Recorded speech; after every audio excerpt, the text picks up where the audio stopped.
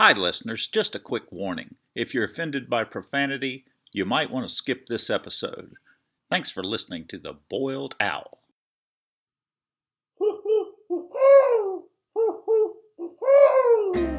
Welcome to The Boiled Owl Coffee Club Podcast, the meeting after the meeting where we talk about our experience living sober.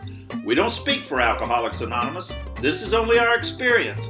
We have no monopoly on sobriety. If you don't like our approach, that's okay. There's lots of ways to live and lots of ways to live sober. I'm Don. Well, hi, Don. I'm Sam. Sam, how are ya? I'm snot slinging, Don, but I'm not snot slinging drunk. That's what I used to say. I'm snot slinging drunk, but I'm snot drunk. Snot drunk. But you have a little bit of a cold, but I can't really hear it in your voice, so I think it's going to be fine. It's because I have this wonderful, rich, mellow tone. You got the mellow tone. Ooh. How you doing, Don? I'm doing well. I'm just sitting here recovering as hard as I possibly can. I'm trying to become a spiritual giant. A spiritual gas giant. What? That's fine. A heavenly body. Indeed, you do have a heavenly body. It's rather spherical. No, it's not, but I had to do that. And we have a guest. We do have a guest. She already, laughed. She was laughing. Hi, who are you? Introduce yourself. Well, hello. My name is Alex. Hey, Alex. We're glad you're here with us. I'm glad you're here at the Boiled Owl Coffee Club, and we have something special today. What's going on here? I'll just go over here He's moving across the room. and bring out the deviled boiled owl eggs. Oh my which gosh. I made or homemade. Would you like a deviled boiled owl egg? Wow. I think so. These don't have owl bits in them, do they? Mmm. It's a deviled egg. It's beautiful. It's got a little spray of paprika on top. Oh, that was fantastic. Can I have yours? Don't talk with your mouth full, Don. Haven't you learned yet? Do you want me to regurgitate into your mouth like a mother owl? No, but Okay, well then no, you can't have I'm my sure owl everybody egg. really appreciates the visual. Gross. That's pretty tasty, though. That's a tasty egg. I deviled it myself. Actually, it was a hen egg. It wasn't an owl egg. I've got to be rigorously honest. Yeah, well, it's about time. I'm Alex, sorry. Let me make that up to you. Can I make an amends for that? you're going to need to, but that's okay. You just keep me from getting a swollen head, become a gassy spiritual giant. It's not going to happen with you in the house. But that's enough about you. We're here to talk about me. It's all about me. No, it's about Alex. Hi, Alex. Hi. Alex, I think you said the line the other day. I was talking to you after a meeting. It is from Beaches. It's Bette Midler, and it is the best alcoholic line I've ever heard in my life. That's enough of me talking about me. What do you think about me? There you go. That sounds like alcoholic reasoning. It's all about me, and let's keep talking about that. Absolutely. First off, what accent do you have? Where are you from? You got a North Carolina accent? I have a North Carolina accent. Well, fuck, I don't know. It's whatever it sounds like, I suppose. We were military, so mostly grew up here, but it was flavored with all the people I grew up around, so I may have a word or two from wherever. I can't say. It is, vocabulary is colorful and extensive, but the accent, shit. You don't know where it comes from. It's a hodgepodge. But it's North Carolina. I would go with that, yes. You're a dialectal mutt. Yes. and a Heinz 57 and everything else, but, it's all good. Well, how old were you when you got sober? 21. 21. I was. So, legally able to buy for a short period of time, and then it remained weird and got weirder. Did it become legal to buy alcohol? Was that part of your bottom? No, actually, my behavior may have marginally improved. But so you've been drinking a long time, and well, actually, about 3.5 years. I had started snorting things when I was about 11. When you're 11, you can't really go find the heroin and the crack and the cocaine and paprika, stuff. Then, right? Well, really anything about the house, nail polish remover and markers and. Is this true? And, no, I'm making shit up. Yeah. True. Well, I did the same thing when my grandmother got on me and gave me a spanking because I went to the laundromat. Yeah. And at the laundromat where they have the soap boxes that come down, you put in a quarter and the soap boxes come down. I think it was the powder 10 cents, the powdered stuff. And powder would gather on a little ridge at the bottom. And it seemed like a good job.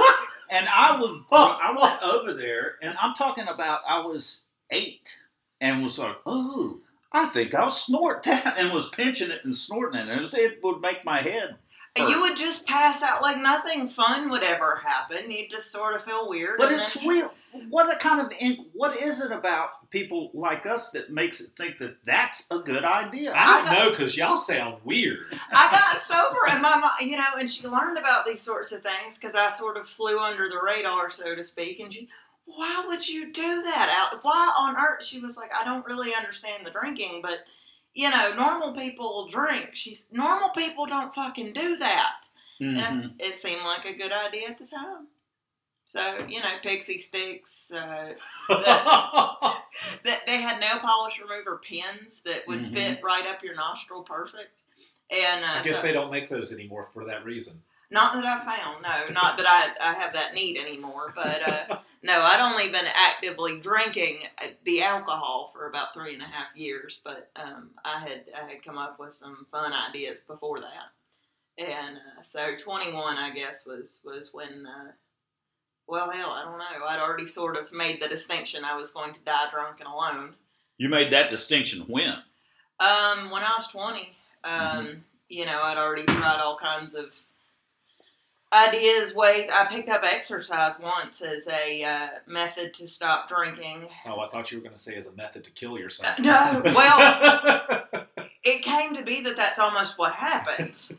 Okay, so, I tried, all kinds of shit, religion and psychiatrists and drugs and blah, blah, blah. Well, I was like, exercise. I haven't tried this shit. And so I got good and drunk beforehand because you got to prepare for these things, okay? You get drunk before you'd exercise? Yes. Mm-hmm. And you got to ease into this. Right. And so this was, I was a whiskey person myself, but I wanted to be healthy because that was, I was going to start this new healthy lifestyle and it would help me moderate. And so I got Jaeger and peach tea. And peaches, so, it's fruit. It was healthy. And here we go. So I drink, whatever this is of the Jaeger, that it comes in. And a big old gallon or half gallon of peach tea. And I got this strap thing where you had those big old CD players. So I put this on, and and I get my running shoes on, and I'm getting prepared, and so I start running, and I got about a half a block, and I died, and I was on the ground, and I was dying, and I was heaving, but I wasn't heaving anything. I mean, it was just sort of and I'm breathing very heavy, and I needed someone to come get me, but I didn't plan ahead, and I didn't have a life alert or a cell phone or anything, so I'm just on the side of the road. And so I crawled my way, we were military, so I'm crawling my way back. And I get into the house, and I'm like, but I fling the door open, and I'm on the threshold, and I'm like, Amy, we can't do this. And she's like, what? And I'm like, exercises. It is not going to solve my problems. And so she helps me over to the couch, and I went over there, and I died. And I had to go to work the next day. And I was working at Walmart at the time, and if you want something to test everything you've got, go fucking work at Walmart. And so I roll up to Walmart, and I'm on the self-checkout, and nobody knows how to use a self-checkout anywhere ever. And all of a sudden, I get these horrible cramps, and I'm over there, and I'm about half my normal size because I'm crinkled up like a little dead spider, and I and I hit the button, and I said, I need help. And, it's Walmart. No one comes to help you. That was a PA announcement. Need help. And so about 10 minutes later, my manager comes over. And I am not there because I had radioed out that I needed help. And no one came, so I had gone to the bathroom and I was dead again. And so I come back out, and apparently my color's never so good, but it was really not so good. My manager looks at me, she said, "You okay?" And I said, "No."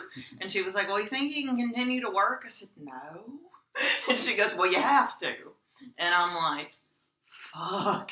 And I'm like, and I mean, in my mind, I'm going, exercise is the damn devil. Never mind that I got up the next morning and continued, I had to recover, so a little more. I did not do the Jaeger and the peach tea because coupled with the exercise, I'd put a moratorium on that for the moment. But, a little whiskey, a little vodka to get you going. And I'm back at work. It wasn't the alcohol, it was the peach tea. Exercise. It was the exercise. It was the exercise. The other stuff was just, I had to recover from the exercise. So anyway, finally, they spent about 30 minutes without me, and people probably stole thousands of dollars worth of shit at Walmart because I was like, I was like, free shit for you, and free shit for you, and free shit for you. And so I spent... You told them that? Or you just weren't paying attention? No, I just sort of threw up my hands and went into the bathroom and threw up everything else, and it was coming out every orifice I had. That's enough. Information. Eyes and ears, and it was horrid. And so I come back out in my color, and I said, I have to go. And she goes, well, gosh, you just look awful. And I said, I had rotten peaches. And they let me go. But, oh, Jesus, shit. Don't ever try exercise to quit drinking. That is the moral of that story. It will not help. Okay. Well, all right. Now, you just had an anniversary, right? I did. And I seem to recall that as I was inquiring about the type of cake we were going to have, there was no cake. No cake. And I also noticed that, even though you said there would be pie, fruit pie, there was no pie. Well. But I'm going to get you a peach pie now. Yes. Oh, Jesus. Well, free pie. I like it. Apparently, she no longer has a problem with peaches. Yeah, peaches, it's turned out the peaches are okay. Well, as long as you don't pair them with Jaeger or exercise, peaches have yet to bother me. I mean, I blamed everything on other than alcohol for the longest time. It wasn't ever the alcohol that was the problem. So what was it like for you to surrender all of everything about alcohol and decide to get sober in AA? Oh, let's see. I remember, and I used to think this was the grandest epiphany ever. I was sorry, I got to break into a little Chuck Berry here. Riding along in my automobile, and he died this year. God rest him. Anyway, so I was driving down the road, and I was high as a kite, and I had an open fifth of Jack Daniels, and I was pissed at something. I was always pissed at something, but I was really pissed at something. I relate to that. and I ended up throwing the cap to this Jack Daniels, and I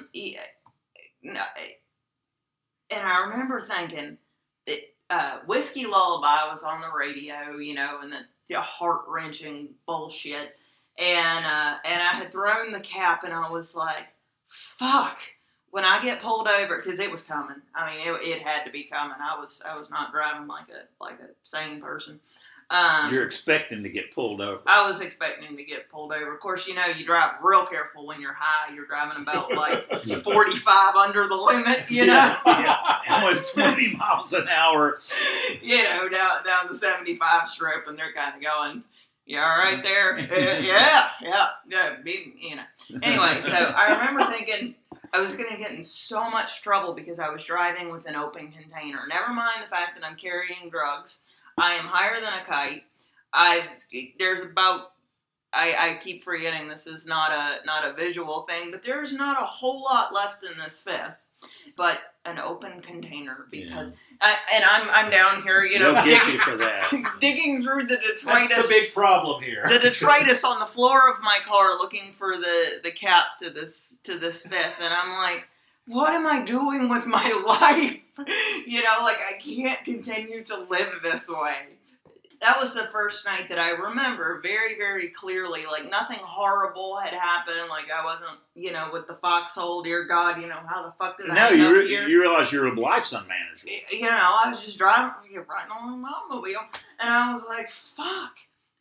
And I thought that was this huge epiphany.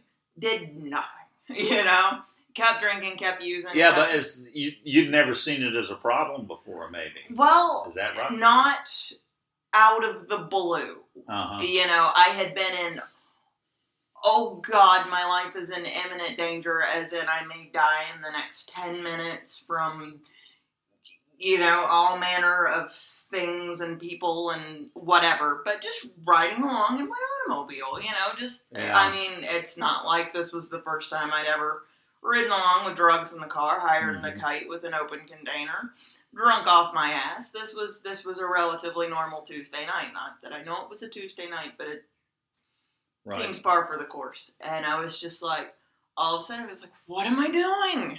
So an awareness that when you say out of the blue, rather than based on consequences, right? It was just, I'm living my life right now. I'm drunk and high and doing all this shit, but I'm living my life right now, and holy shit, my life is out of control. Right. Okay. So what'd you do? So what happened? Oh, I continued drinking and getting high. Awesome. For how long? For another 8 months. 8 months, and then what was the end like?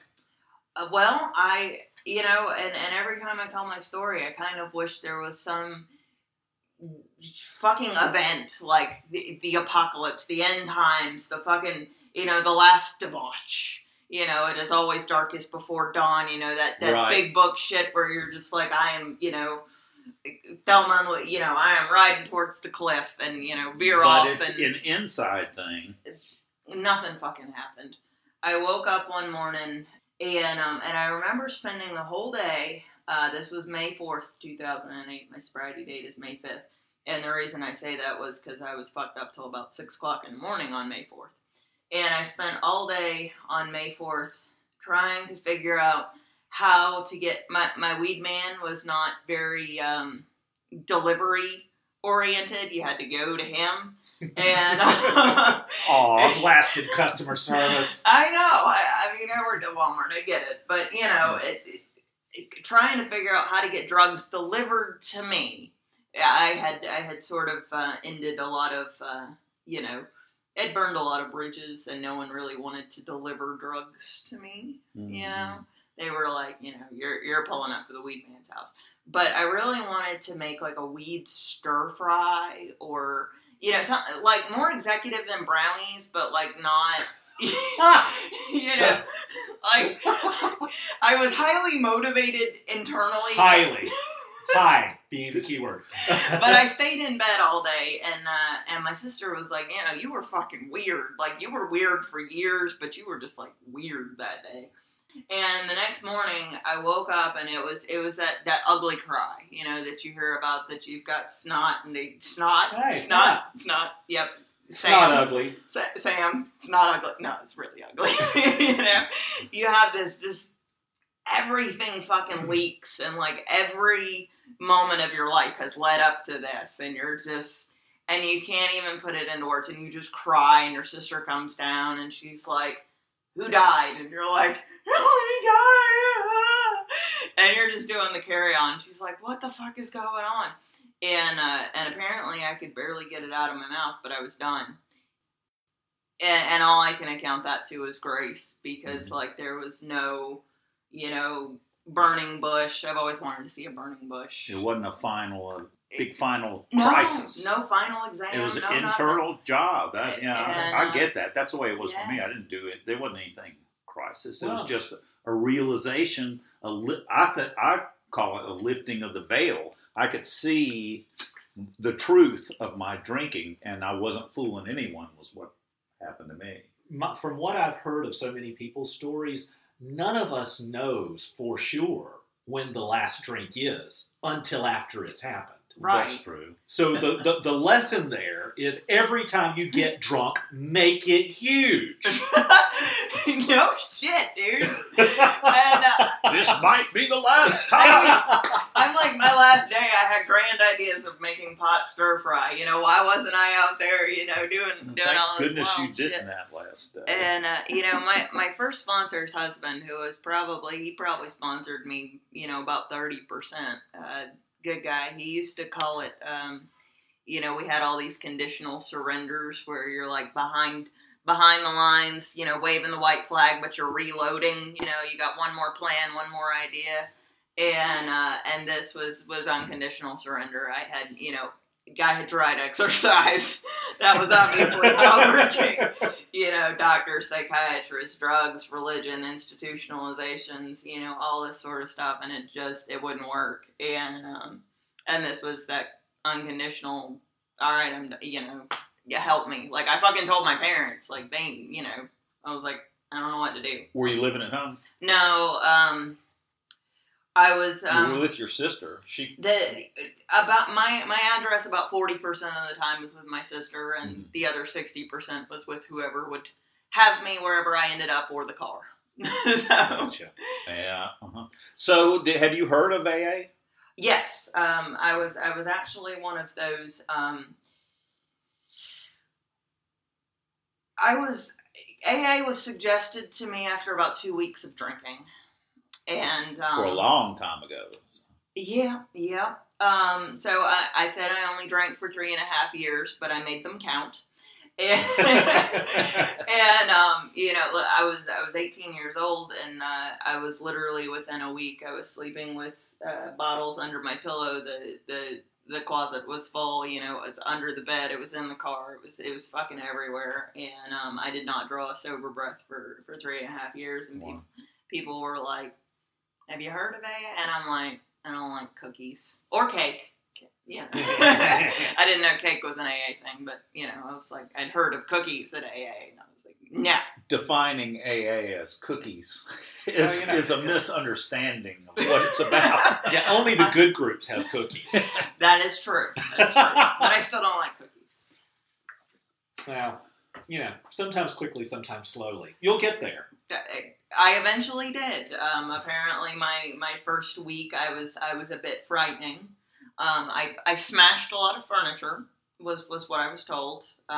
In the AA meetings? No.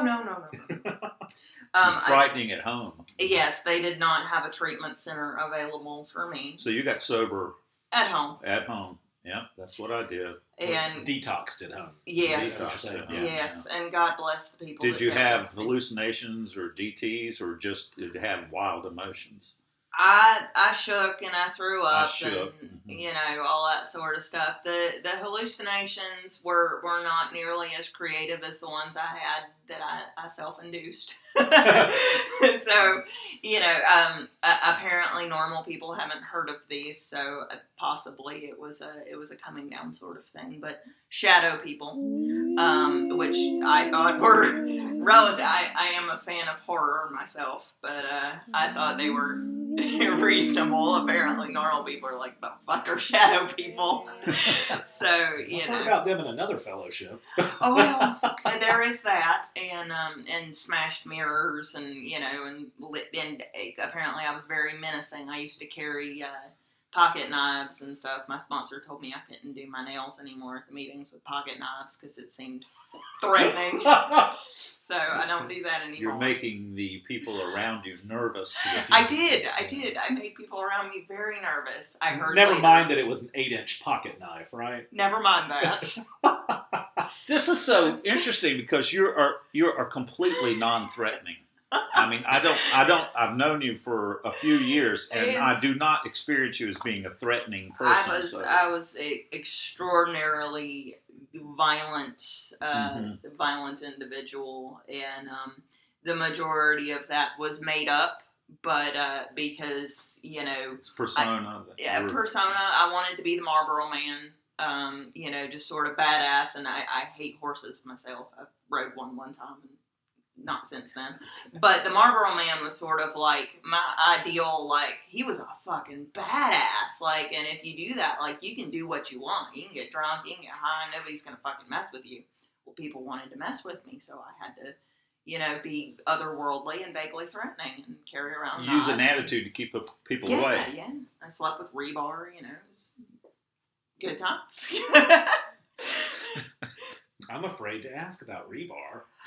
Well, what had happened was I was actually I was living in a crack house at the time, and people kept, and I had my little room with my little stuff, and people kept breaking in and stealing my shit. And I was not a fan of people breaking in and stealing my shit. In a crack house. In a crack house. I mean, be clear on that. Okay. There are some things that are sacred. Okay. There might have been other places to sleep, but go ahead. So there I was in the crack house, and so anyway, it was actually my best friend's house, but there were an enormous amount of people that lived there that didn't pay rent there. Right. And there was crack and some other stuff. So anyway, I got some rebar, I got some locks, I got some things, and I kept an inventory. I kept a very detailed inventory of my shit. Oh, good. Because we keep an inventory in AA. But my alcohol. You had some training there. My alcohol, my DVDs, my shit. I had my rebar, and I had my pocket knives, and I had my shit. I'm so glad I know you today. I know, Alex. That was a lot of fun back then. You're a lot of fun today. Wow. This is like I've heard speakers and sat there and listened to someone speaking going, that is not the person I know. Yeah. Because it's a different, getting sober, we become different people. We totally do. We totally do. I have experienced so many times. I mean, it is much more common for this to be true for me than not. That the people that I come to know in AA, I can't imagine you can't imagine you sober, Don. I can't imagine you drunk. Right. I can't imagine you drunk, Alex. It's just one of those things of it, especially when I hear the story of what you were like. It's like, holy shit, that is not anywhere close to the person I know. AA, it definitely does. I was actually at a meeting last night, and there's a woman I know probably about 6 years, and she's relapsed a couple times, and, just even hearing just little brief snippets, I'm like, oh, no, she didn't do that shit. And I'm like, yeah, she did. Probably did. Yeah, she did. Mm-hmm. And it's like, you can't make this shit up, It's crazy. I heard a speaker last year that she's a school teacher, and I guess she's probably about 30 years old, and she dresses in these fantastic, in some cases they look like they might be 1950s housewife dresses that are just like fantastic. I mean, and the makeup's perfect, and she's just like, she's perfectly adorable and princessy even. And then she told her story, and it's like, oh my God, you're my best friend ever. You and I in the trenches doing the most sordid things in our drunken high lives. I couldn't believe it. Shocked me yes, that it was such a completely different person. Yeah, it's cool stuff. So share with us something of once you came to AA where there was a real change inside of you that you can, like a spiritual change. How did that happen to you? Okay, well, there are two things, and I will tell you the second one because it's my favorite story. Okay. And I always tell people, if you've heard this story, don't stop me because I'd like to hear it again. Great. It's one of my favorites. I got into the rooms and I started doing the deal, and everything. And my sponsor was one of those. She handed me a big book and she said, "Read it as though your life depends upon it," because clearly it does. And so I was out there in the world doing stuff, and I would meet with her, and I sort of started to kind of get this deal a little bit with the steps, and I was reading the book. Because I didn't get sober around young people or women or people, And so, you'll see people in meetings kind of nudge their buddy and they'll be like, what are they talking about? I didn't have that. Like, everybody had like 30, 40, 50 years. And I'm like, well, they know this stuff. I'm just going to be over here looking for answers. And my sponsor was one of those. She said, I will never ask you to do anything that's not in the big book. And so I was always reading the big book like she's asked me to do something. Is that? Trying to figure out if she was lying, and that was a neat trick she used to get me in the book, I think. But you were trying to catch her out. I was, but so anyway, so I started doing this deal, and at about 6 months sober, I was, like 10, 11, and 12. You know how they kind of group that shit together, and they're like, do this daily inventory and. Try and get closer with your higher power. And where I got sober, you didn't really sponsor anybody because nobody was really coming in, but you'd go out to treatment centers and shit like that. So that's what we were doing. And then I met a boy. Oh yeah. And he told me that I was okay, and I thought he was okay, and that went well. So we were in love. And so at 11 months sober, let me repeat myself. I had known the man for 5 months. We get married, and that was just a shit show. Truly, it was a shit show.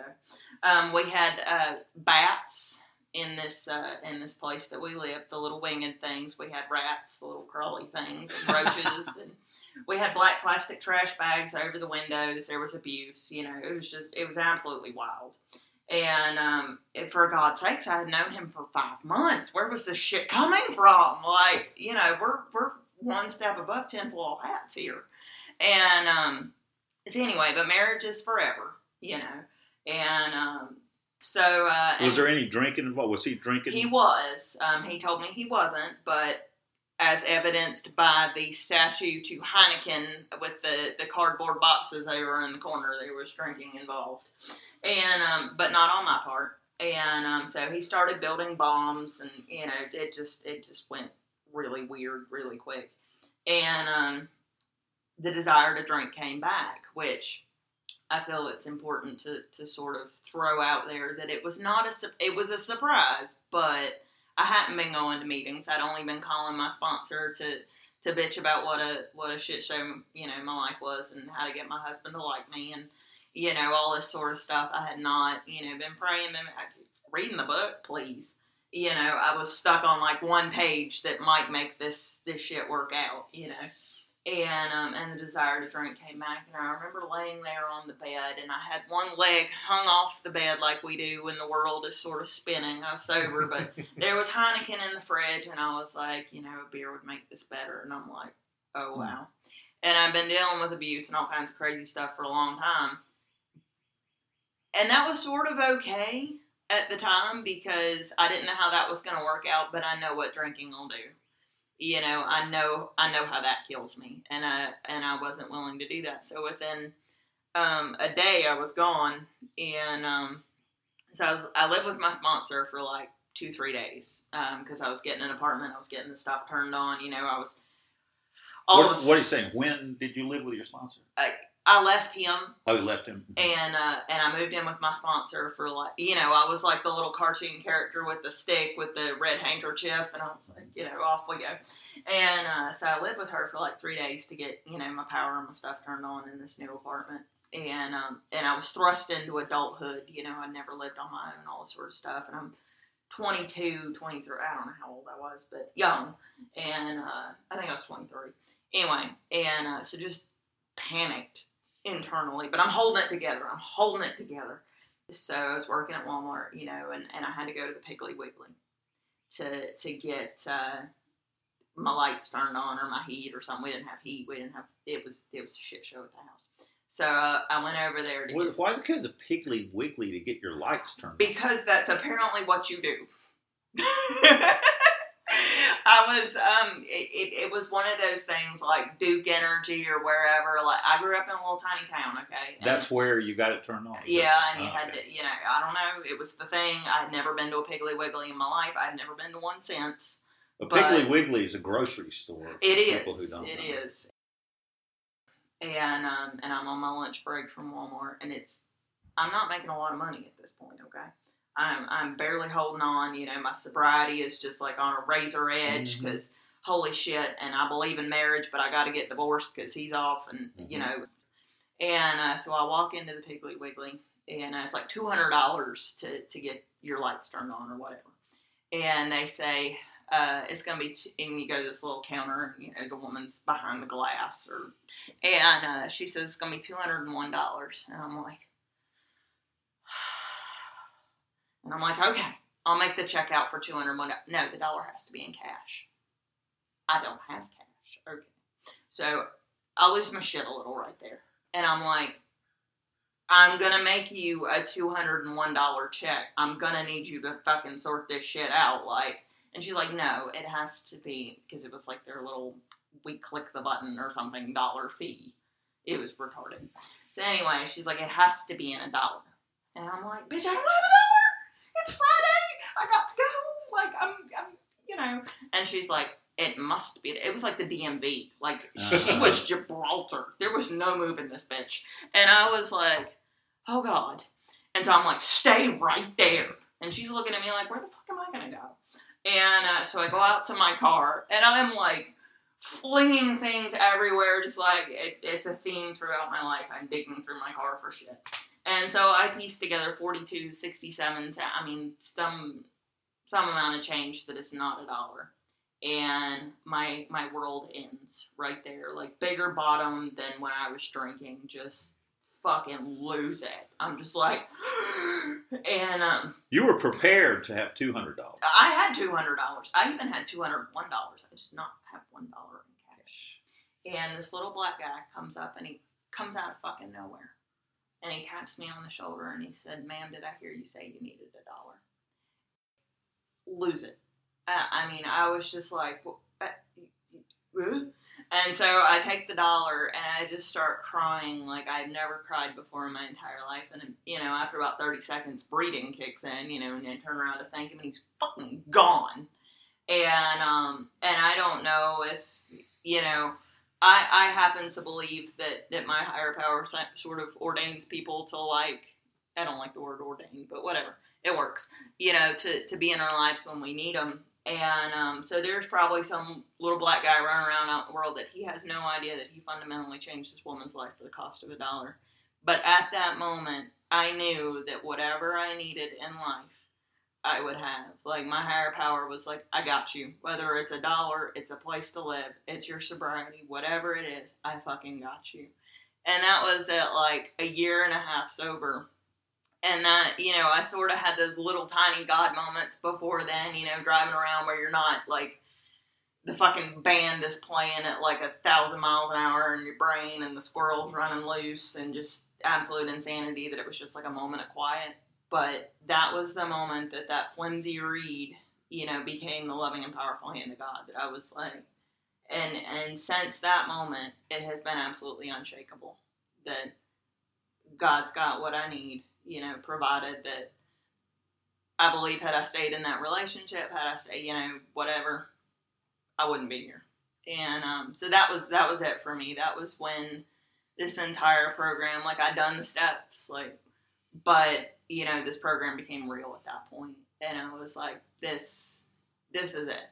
And so that was the moment, and so it's one of the things that I advocate for kindness, because you never know whether it's give a person $1, give them a sandwich, it's $1 to me, it's a sandwich, but it could fundamentally change that person's life, because that's what happened for me. And you were ready to allow that was God working in your life. I did not have an option, I don't think. But you said you had worked the steps, so you had heard of such a thing before. Oh yeah, I thought suddenly you had developed trust. I thought I'd had a spiritual experience before then. And really what I had was sort of, I guess, kind of that grace period where we're sort of figuring this thing out, which I believe, sort of happens for us when we're not like Bill and it's, all of a sudden this complete God consciousness is like, bam! It's sort of that educational variety that I was kind of walking through. And I was doing the deal, but it never was real. Most of the time when I've had intense spiritual experiences, it's been at times of great pain, when I'm in times of great pain.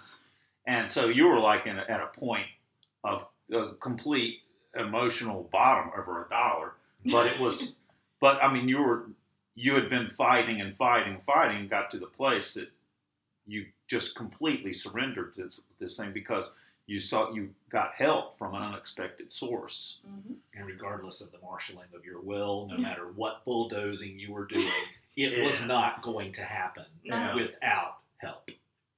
And I got that help. That was an amazing story. It is. Absolutely amazing story. It's one of my favorites. It made me think of Kabir is a Sufi mystic, 13th century, and his poetry, I really relate to it. And it's written 13th century, and it speaks about my life. It's just... I knew you were old, but damn, God. 13th century. Don't hit me. I was drinking a long time. I really am. I mean, you call me an old timer. You don't know the meaning of the word old. But Kabir said, and he's talking about God, and he's calling God the guest. And the line goes, when the guest is being sought for, it's the intensity of longing for the guest that does all the work. And where it's meaningful for me is, it is in my surrender and total giving up is where I have been open to be able to see that there's something larger than me that's a inner resource. And that's happened to me from time to time. But it's at times just... The first time it happened to me was sitting on the porch, and I hadn't drank in 2 weeks. And I was shaken and ready to blow up. And I asked God, people had talked about praying in AA. And I was like, I don't want to do something that's foolish. I don't want to appear foolish. Nonsense. No. Especially if no one's around to see me but God, who might judge me as being foolish. Even though no one was judge around. But I was desperate. I mean, something had to give. I was going to get drunk. So I asked for help. I asked God for help. And I've told this story before, but I had my next thought was, my prayer was, get me out of this. And my next thought was, no, you need to go through this and come out to the other side of it. And then you can do that. And I was like... That wasn't you. That was not me. That's not my thinking. And I realized that at that time, it was like an overwhelming experience. I don't know. That's not the way I think. But it was... Boy, I was at the bottom. Pain is the touchstone. Pain is the touchstone. Sometimes you have to have a pretty tedious beating to get to that point. And so many of us alcoholics can really take a beating. Really take a beating. Yes. Yes. It's one of those things, too, that the educational variety of the spiritual awakening or spiritual experience, for me, I think it was one of those things that as I slowly got that education, that awakening, it made it so that I could see those times when my higher power was showing up. Because once I got to a point where I was able to see my own experience rather than trusting yours, that, you've had these spiritual experiences, and these really cool things happen, and then something happens for me, then I was able to look back over my life and just go, oh my God, and that happened, and that happened, and that happened. And I saw that I had this connection in a way that I was never aware of. looking back and reviewing over things that had happened, you could see things Exactly. working out in a way that you Exactly. And it was hadn't one of those controlled. things that going forward, I now had my own experiences to pull from in trusting that I'm going to be cared for going forward as well. Things work out. It's good stuff. Really good. Alex, thanks for joining us. Now, don't go anywhere because we've got our next segment, the old timers question. Watch out for that owl!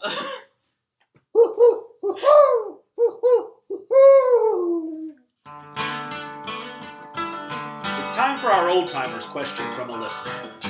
Who you calling an old timer? You. That's what happens if you don't drink and you don't die. No matter how long you've been sober, it's still one day at a time. Sonny. You can post a question for us on boiledowlaa.org or email giveahoot@boiledowlaa.org. We don't have any questions yet, hint, hint, so we're making them up. Please send a question. Please. Tammy in Florida writes, what's the difference between an open and a closed meeting? What's the difference between an open and a closed meeting? An open meeting is for anyone to come visit AA and see what goes on at a meeting. A closed meeting is for anyone who thinks they may have a problem with alcohol. That's it in a nutshell. That's right? it. That's Yeah. real. Some of these things really are just that simple. But the thing is, until you know it, it makes all the difference in the world. It's like looking at that meeting schedule when you go to the website, when you search for AA, or if you happen to have one of the paper ones.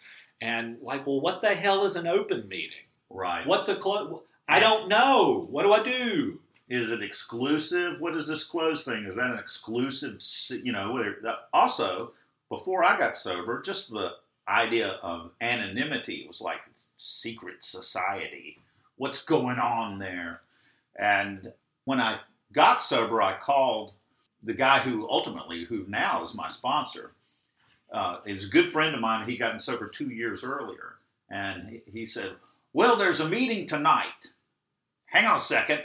I've got to check, make sure it's an open meeting. It might be a closed meeting. I'll check. So I sat there and was going, what is this? And am I going to be excluded? I mean, you have to have some kind of a test or something.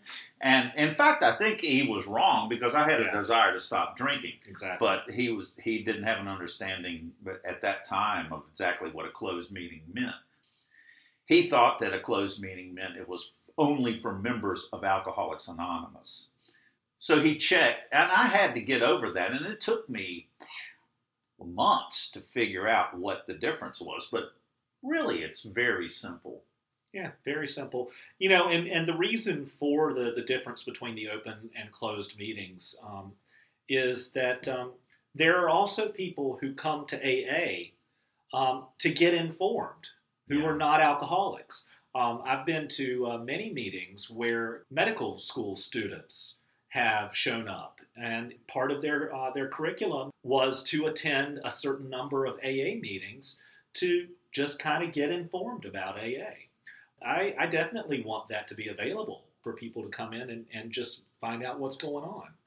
But I've also been in a meeting where the closed nature of the meeting was really important. I was not present for this particular story, but a home group talked about this at one point, where they were a closed meeting, but a woman was bringing her child to the meeting, and the child's teacher came to the meeting because it was a closed meeting, and there was a problem. The teacher did not want to attend that meeting because here was a child that she taught. I see. Who was not an alcoholic. It was a closed meeting. The kid shouldn't have been there. And she wanted to protect her anonymity in the school system. Oh, I saw Mrs. So-and-so at the meeting that my mommy goes to last night. Right. That.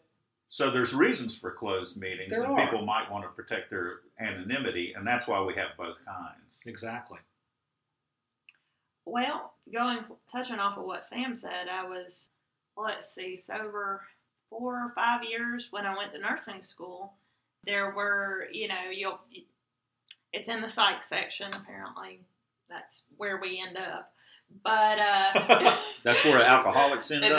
That's where we end up. Yes, and there is just a lot of normal people see us when they identify us. We are in our cups and we are unlovely. There are a lot of people rolling around out there, that you don't identify as an alcoholic because they're living a new sober life, and people it is an accurate portrayal of us drinking, but that recovery aspect, when our lives change, that is so totally missed. And hearing, because as far as I know, I was the only person in recovery in my nursing school. I did not broadcast that fact. I just sort of spied on the conversations, and I was like, Jesus Christ, you got a low opinion of us. And what were they saying? What was the opinion? What were they saying? Just that, that we were that our willpower sucked, that we were hopeless, that there was no recovery for us, that, we shouldn't be treated, just that we were, basically a goddamn blight on society. And I like that our willpower sucked, because, that's what the misconception is that it's a matter of willpower. And that's what so many of us think when we're coming into it. I thought that was a misconception of mine. I was like, I'm trying so hard. And so I think it's good that, I think we had to go to, I didn't really pay attention because I was going to lots of meetings anyway, but 2 or 3 meetings in AA and that sort of stuff. And so if I saw one of my, cohorts at a meeting, I was like, yeah, this is the meeting I chose to attend as well. Mm-hmm. Yes. And the nursing student that was with you was like, how do you know all these people, Alex? Goddamn hanger-oners. No, but so it was good. I remember early on I was given a big book, and it had a person's name listed in it, and it was crossed out with a black Sharpie marker, and I was like, holy fuck, closed meetings, open meetings. Obviously, you can be blacklisted from AA, which is not true. And the fact is that no one can keep me out of a meeting, provided that, I have that desire to stop drinking. Yeah, so if anybody is listening that wonders if they are welcome at an AA meeting, the answer is, if you have any idea that you have a problem with alcohol, come to any AA meeting. Absolutely. And people will help you figure that out. The only requirement for membership is a desire to stop drinking. That's for a closed meeting. If you have any desire whatsoever, then come to a closed meeting or an open meeting. There is no requirement of any type to come to an open meeting. Right. So if you have doubts, or if you're a medical student or anything like that, if you cannot honestly say to yourself, I think I might have a desire to stop drinking, then go to an open meeting. There's lots of them. Lots of them. And also, I would recommend going, if you're just wanting to check out AA and see what it's like, go to a speaker meeting. I was going to say the same. Yep. A speaker meeting, what happens at a meeting is they go around the room very often and people say, I'm so-and-so, I'm an alcoholic, I'm so-and-so, and I'm an alcoholic. And that's the way we identify. We do that for ourselves. It's important for me to always be aware that I'm an alcoholic and I'm recovering. So that's why we do that. And if you don't have to do it, if you don't think you're an alcoholic, just say your name. Yep. And it goes to the next person.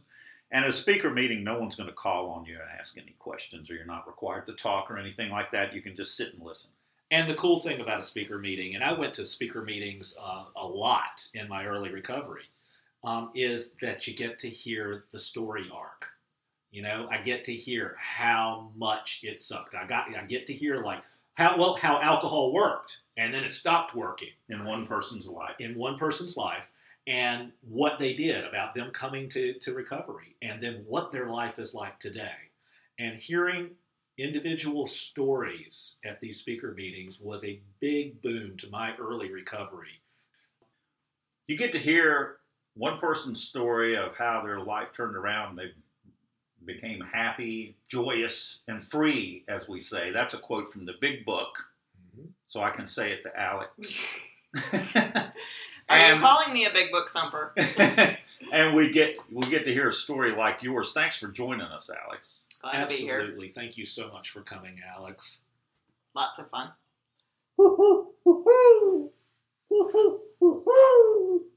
Oh, such a sweet little owl. Thanks for joining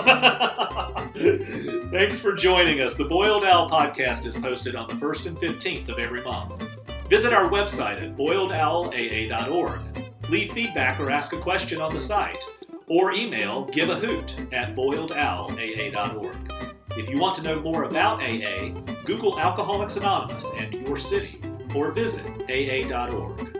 Please note, Boiled Owl AA is produced by members of AA and only expresses our experience and opinions. It is not endorsed by AA World Services.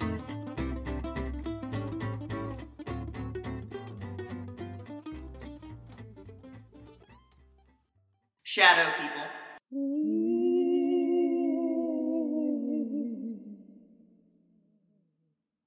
Mm-hmm.